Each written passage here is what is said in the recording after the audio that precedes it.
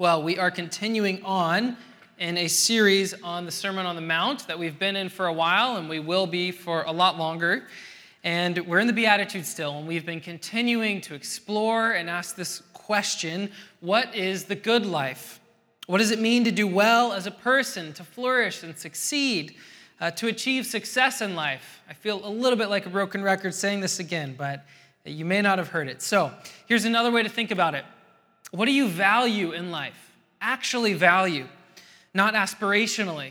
As in, what are the underlying values that drive your day-to-day decisions, that shape your decisions, that dictate what your credit card statement looks like? That's how you know what you value. Just check it out. Jesus' sermon, this Sermon on the Mount, forces this question on us by continuing to illuminate the values of the kingdom of heaven. And it's a convicting experience to sit with Jesus as he does this and listen to him talk about what does it mean to live the good life, as we learn what are the sort of values that matter in God's economy, because they often look so different than our own and the things that drive us. Self-reliance or poverty of spirit, peace of mind or mourning, power and recognition or meekness, personal satisfaction or hungering and thirsting for God. But remember, these Beatitudes, they're not entrance requirements to get into the kingdom. They're not a list you have to check off in order to be accepted by God. That's not how it works. They're congratulating those who know the delight of the Father. And their lives are being broken and remade and restored and polished into something beautiful by Jesus day after day. The Beatitudes say, "Blessed are you who are journeying more deeply into the kingdom. Blessed are you who have tasted and seen that the Lord is good, and you're hungering and thirsting for more." Well, today we continue on and descend together into Matthew 5, verse 7. "Blessed are the merciful, for they shall receive mercy. Blessed are the merciful, for they shall receive mercy." Jesus declares that the merciful are blessed. Why are the merciful blessed? Because they will receive mercy. It's a declaration and the promise. Let's think through this carefully together and ask, who are these blessed, merciful people? Why are they blessed, and how do we become like them? How do we become blessed, merciful? First question, what is mercy? Who are the blessed, merciful? When I was trying to think about a definition of mercy, the first thing that came to my mind was this game we used to play as kids. Does anyone play the game Mercy as kids? When you grab the other person's hand and interlocking, and then you squeeze and try to twist each other's arms until someone cries, "Mercy! I can't take it anymore." Did anyone else play that? Yeah, me and my brother played it for hours. It's very painful. When you're the younger brother, especially. Well, this kids game, actually tells us something helpful about mercy. Mercy deals with people in misery. Mercy deals with people who are suffering due to sin. The person who cries mercy is in misery. They're in pain. They're hurting. So mercy is always associated with people who are hurting, who are in misery. And when I say they're suffering because of sin, I have a wide-scale lens about what I mean by sin in mind. That's anything that's going against the grain of God's kingdom, of this kingdom of heaven that Jesus is talking about. Anything that's moving the other way, any of those things that are causing pain or suffering, that's sin. Mercy responds to this misery. So mercy sees the misery that's caused by sin, and it responds, regardless of whether that misery is caused by the person's wrongdoing or the wrongdoing of others. That's important. Both of those are the case with mercy. Whether I did something wrong or whether someone else hurt me, I'm hurting. So how does this work out in the blessed merciful? Let's think about it in two parts. There's an inner disposition of mercy, and there's outward acts of mercy or actions of mercy. So first, the blessed merciful have a disposition of generosity towards others.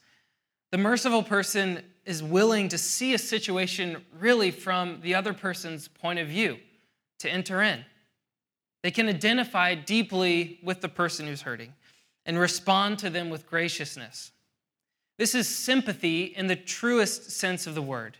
sometimes gets a bad rap, but in the real sense of the word, it means to feel with and to share the sorrow of another, to feel that with another person. It's similar to what we said a couple weeks ago about those who mourn, the blessed mourners. They have a soft heart, which means they're open to feel the weight of what another's experiencing. They're not closed off to it, but they're open to feel that with the other. The merciful person is also meek. Remember, these all are painting the picture of the blessed. The merciful person is also meek. They are grounded on who they are in Christ, so they are not easily offended by the shortcomings of another, and they don't gloat over another person when they fail. So when the merciful person is wronged, because they are meek, they have an inner strength to see the one who wronged them and to try to figure out what was going on from their point of view. This isn't easy to do when we get hurt, is it? But to think and ask questions like, why would they have said that to me? What's in the background? What sin is operative in another person's life that they would hurt me this way? What hurt is driving them to hurt others? Instead of responding in malice or hate towards that person, to let that take over. The sort of response that says, how dare they do that? I'll find a way to make them pay. That's vengeance. So the inner disposition of the merciful is one of paying attention and trying to listen for the undercurrents of misery and pain in others that drives their sin. Even when the merciful person is the one hurt, even when you're the one that is hurt. But that's not all. There's this inner disposition of seeing the other person, willing to see their pain and enter in, and then to also act. So the blessed merciful also acts in acts of mercy. They identify with the misery of the other person, and then they do something about it. They're compelled to relieve suffering. They engage in acts of mercy, which is an action that relieves another's pain. So it's an inner disposition of sorrow. We can feel the weight. And then it's also an action to alleviate it. We need to see this tangibly. It's kind of theoretical right now. So let's look at some gospel accounts that show Jesus illustrating mercy for us. It's the best place to go. The first one, the parable of the Good Samaritan. One of the most well-known parables in the Gospels, I think. It's a parable that Jesus tells in response to someone who asks him the question, who is my neighbor? I'm supposed to love my neighbor. Well, who's my neighbor? This is how Jesus responded. A man was traveling from Jerusalem down to Jericho, a lone traveler by himself, and on his way he meets a band of robbers. They strip him of all his possessions. They beat him. They leave him in the ditch on the side of the road to die. They take all of his money. Soon enough, a priest was traveling down the road and saw the man. He passed by on the other side. He kept going on his way. Not too long after, a Levite came by, another person who worked in the temple. And he also passed by on the other side. He saw him and kept on going. Then came a Samaritan. And by the way, Samaritans were a racially despised minority group of people at this time. The Samaritan was one who was treated as less in society because of his race. What did the Samaritan do? Let's pick up Luke's account of this story in verse 33, 10:33. A Samaritan, as he journeyed, came to where the man was, and when he saw him, he had compassion on him. He went to him and he bound up his wounds, pouring on oil and wine. Then he set him on his own animal and brought him to an inn and took care of him. And the next day he took out 2 denarii and he gave it to the innkeeper, saying, "Take care of him, and whatever more you spend, I'll repay you when I come back." Jesus then responds to the one who asked him the question, "Which of these 3 do you think proved to be a neighbor to the man who fell among the robbers?" The respondent said, "The one who showed him mercy." Jesus said to him, "You go and do likewise." The Samaritan man showed mercy to the one who had fell among the robbers. The Samaritan man saw the anguish of his fellow man. He saw him not as a person, but as his neighbor, as his very own neighbor. And he was compelled to act. He did something about it. He felt sympathy for him. And then he responded by binding up his wounds, by taking him to the inn, and by paying for his care out of his own pocket. This is mercy. The merciful fight to relieve the wreckage that sin creates in the lives of others. They fight for it. They have to do something about it. Sinclair Ferguson puts it like this. I love this quote. Mercy is getting down on your hands and knees and doing what you can to restore dignity to someone whose life has been broken by sin, whether it's his own or that of someone else. The Samaritan shows us this, what it means to have mercy on the person who is in misery because of the sin of someone else, who has been hurt unjustly so, even when that someone else is supposed to be an enemy. The Samaritan and the Jew were meant to be enemies. So Jesus says, congratulations to you. When you don't ignore the sorrow you experience for hurting people, when you don't just ignore that thought in your heart and in your mind, but when you stop, when you get down on your hands and knees and do something about it, do something to relieve the suffering of another person whose life has been wrecked by sin. Congratulations to you. You know something about the heart of God. Now, if mercy was only about alleviating the misery of those whose lives have been broken due to the sin of someone else, I think it's a value that we all aspire to, right? This is one of the values of Christianity, of faith, and the church that's often celebrated by our culture. If there's anything that people look at the church and say, that's good, it's this. It's what I'm talking about right now. It's the Mother Teresa's of faith. It's the nonprofits on the downtown east side. Right, that our culture will yield that, okay, something good is coming from communities of faith. And this is right and good. This is good. This is mercy. And we need to celebrate that and lead into it even more. But also, Jesus doesn't stop here. This isn't all of mercy. He pushes further. He asks for more, as he always does. He asks for our all. He shows us mercy is also about alleviating the misery of the person whose life has been wrecked by their own wrongdoing, their own sin. Jesus is at the temple early one morning, teaching, as he often was. And a group of zealous teachers of the law and the Pharisees, they interrupt Jesus. They cause a commotion. They come in, and they have someone with them. They have a woman with them. A woman, they report, who was caught in the act of adultery. They put it to Jesus. Okay, teacher, what do you say? Do we stone her as the law of Moses has told us, or do we let her go free? Now, I want to pause here and recognize this woman was guilty of sin. The Pharisees are using her certainly to manipulate a situation, to corner Jesus, which is deplorable how they're doing that. But she was guilty. She committed adultery. She was unfaithful to her spouse. Now think about anyone in your life, if you know anyone in your life, which I imagine you do, whose life has been wrecked by this same sin of adultery. Have you ever known someone whose spouse committed adultery against them? Think about what this does to a marriage, to kids, to a community even. It causes wreckage. And what is your first reaction? What is your first internal reaction towards the perpetrator? The one who cheated on their husband or wife for another, who forsake their covenantal vows in this way. Think about that. How do you respond? He turns to the crowd. Jesus turns to the crowd. Let's see what Jesus does. The one of you without sin, go ahead and cast the first stone. Slowly, one by one, the crowd dissipates. Eventually, Jesus is left alone, standing with the woman. John chapter 8 says it like this. Woman, where are they? Where are they? Has no one condemned you? She said, no one, Lord. And Jesus said, neither do I condemn you.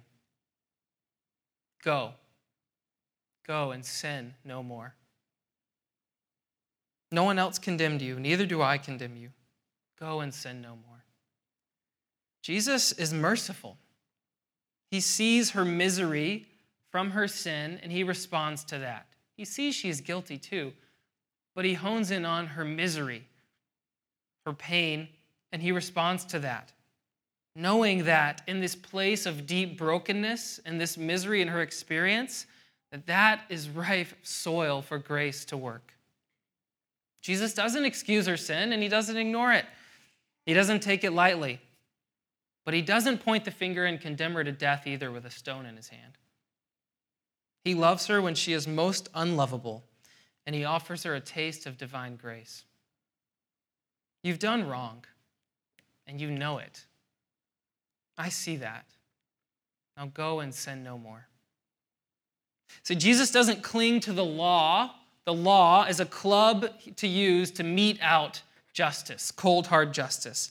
The law has done its work in this woman's situation in her life. It's revealed her sin and brought her to the best place she could find herself, at the feet of Jesus, at the feet of the God of mercy. And to the broken person, embarrassed and hurting at Jesus' feet, Jesus shows us God is a God of mercy, a God of life who does not delight in the death of the wicked, but yearns for all sinners to turn to him in repentance and receive life. It's the mercy of Jesus that invites this woman into gospel transformation. Jesus could have ordered her to be killed on the one hand. He could have dismissed her passively on the other. But in his mercy and seeing and knowing her misery, Jesus acts in mercy by protecting her life and inviting her to repentance. This is the road of gospel work. Not the cold, hard legal code, not permissiveness, but encountering the one convicting, gracious love of Christ, who in kindness calls sinners to himself. Now, this forces us to ask some hard questions of ourselves, doesn't it, when we encounter those who have done wrong? Are we merciful? How bad do we want the sinners to pay, to be punished, eye for eye, tooth for tooth? How quick are we to take the moral high ground when someone else fails? How good does it feel to have the finger pointed out in front at the other? Are we able to identify with the person that we're pointing at and say, you know what? It could have been me. Every time I sat down to write this sermon on mercy, one person in my life came to my mind. When I was younger, I attended a Christian camp as a kid, as a teenager growing up, and then worked at this camp in university as a counselor. And there was one leader there who became a powerful role model for me. He was a powerful preacher. When he preached Christ, people came to faith. I saw it over and over. He was a role model for literally thousands of kids. He stayed at my family's house even once when I was young, and when I was 19 and worked at this camp, he was my boss. A few years after this time of employment, I heard the worst news. This man, this role model, was fired from the camp, and he was now facing charges of sexual abuse of minors over a span of 10 years. And during that 10 years, I was a camper at that camp, and I was employed as a counselor. This is the person in my life, more than anyone else, I've felt the finger pointing towards: condemnation, anger. I want you to be punished for what you've done. Now, before he was sentenced to a 2+ lifelong sentences in prison, he made a statement before a judge. And this video is online.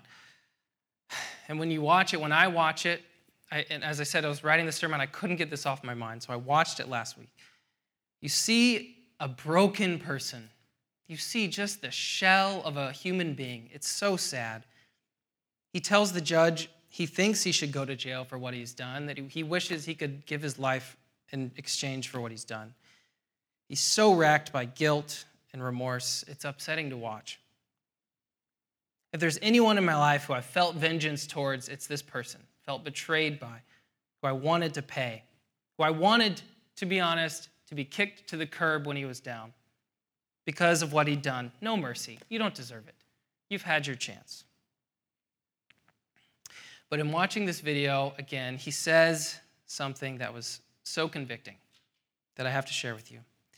He says, I hope the rest of my life I can be known for repentance.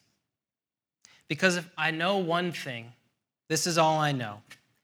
If the grace of Christ isn't good enough for me, and I am the worst of sinners, then it isn't good enough for anybody. Now, I've had to sit with that because part of me, to be honest with you, wishes it wasn't true. In this case, part of me really wants to point the finger and say, no. You had your chance, and you blew it, and you hurt a lot of people in the way. Not for you. But you know what? It is true. God is a God of mercy. And at the feet of Jesus, a truly repentant sinner is always welcome, no matter what they've done. Now, does this mean there is no justice? No, that's not what it means. Should he be in prison? Yes. But here's the question for me that I have had to wrestle with and get to, and for you towards those in your life who you may want to condemn, to know if we're moving into the place of the blessed merciful. What is my hope for him, for that person in your life? What is my hope? Do I hope for restoration and redemption? Do I hope for transformation? Do I hope when I'm at the table of undeserving friends with Jesus in eternity that he's there? Do I hope that? Or do I want vengeance and retaliation?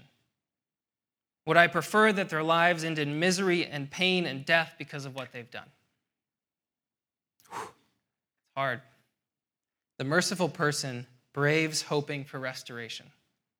The merciful vulnerably hope that God can redeem any person, because they know that if God is a God of grace, and if that grace isn't powerful enough to save the worst of sinners, then it's not powerful enough to save any of us. The merciful releases vengeance to God. Okay? Again, justice, yes. The merciful fight for justice. That's different from revenge. What's the difference? Justice deals with wrongdoing with a hope and an intention for restoration. Human revenge in our hearts deals with wrongdoing with the intent to crush and destroy.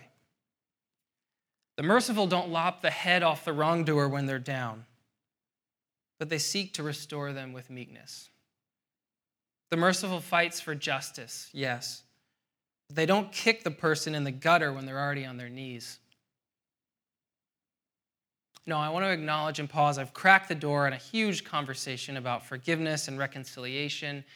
And if you're in a situation where you've been deeply hurt in one of these ways, abused in any way, then please reach out and let's talk about this afterwards. Two quick things. Forgiveness never means condoning sin. It never means saying that was okay and accepting that on yourself. That's not what forgiveness is. It's coming to a realization of the weight of it and then releasing it to God. And reconciliation never means putting yourself in an unsafe relationship with someone who's hurt you. It's never that. We can talk about that more later. Please reach out to myself or Alistair. There's people here who are happy to work through these issues with you if this is really upsetting for you or difficult for you to wrestle with.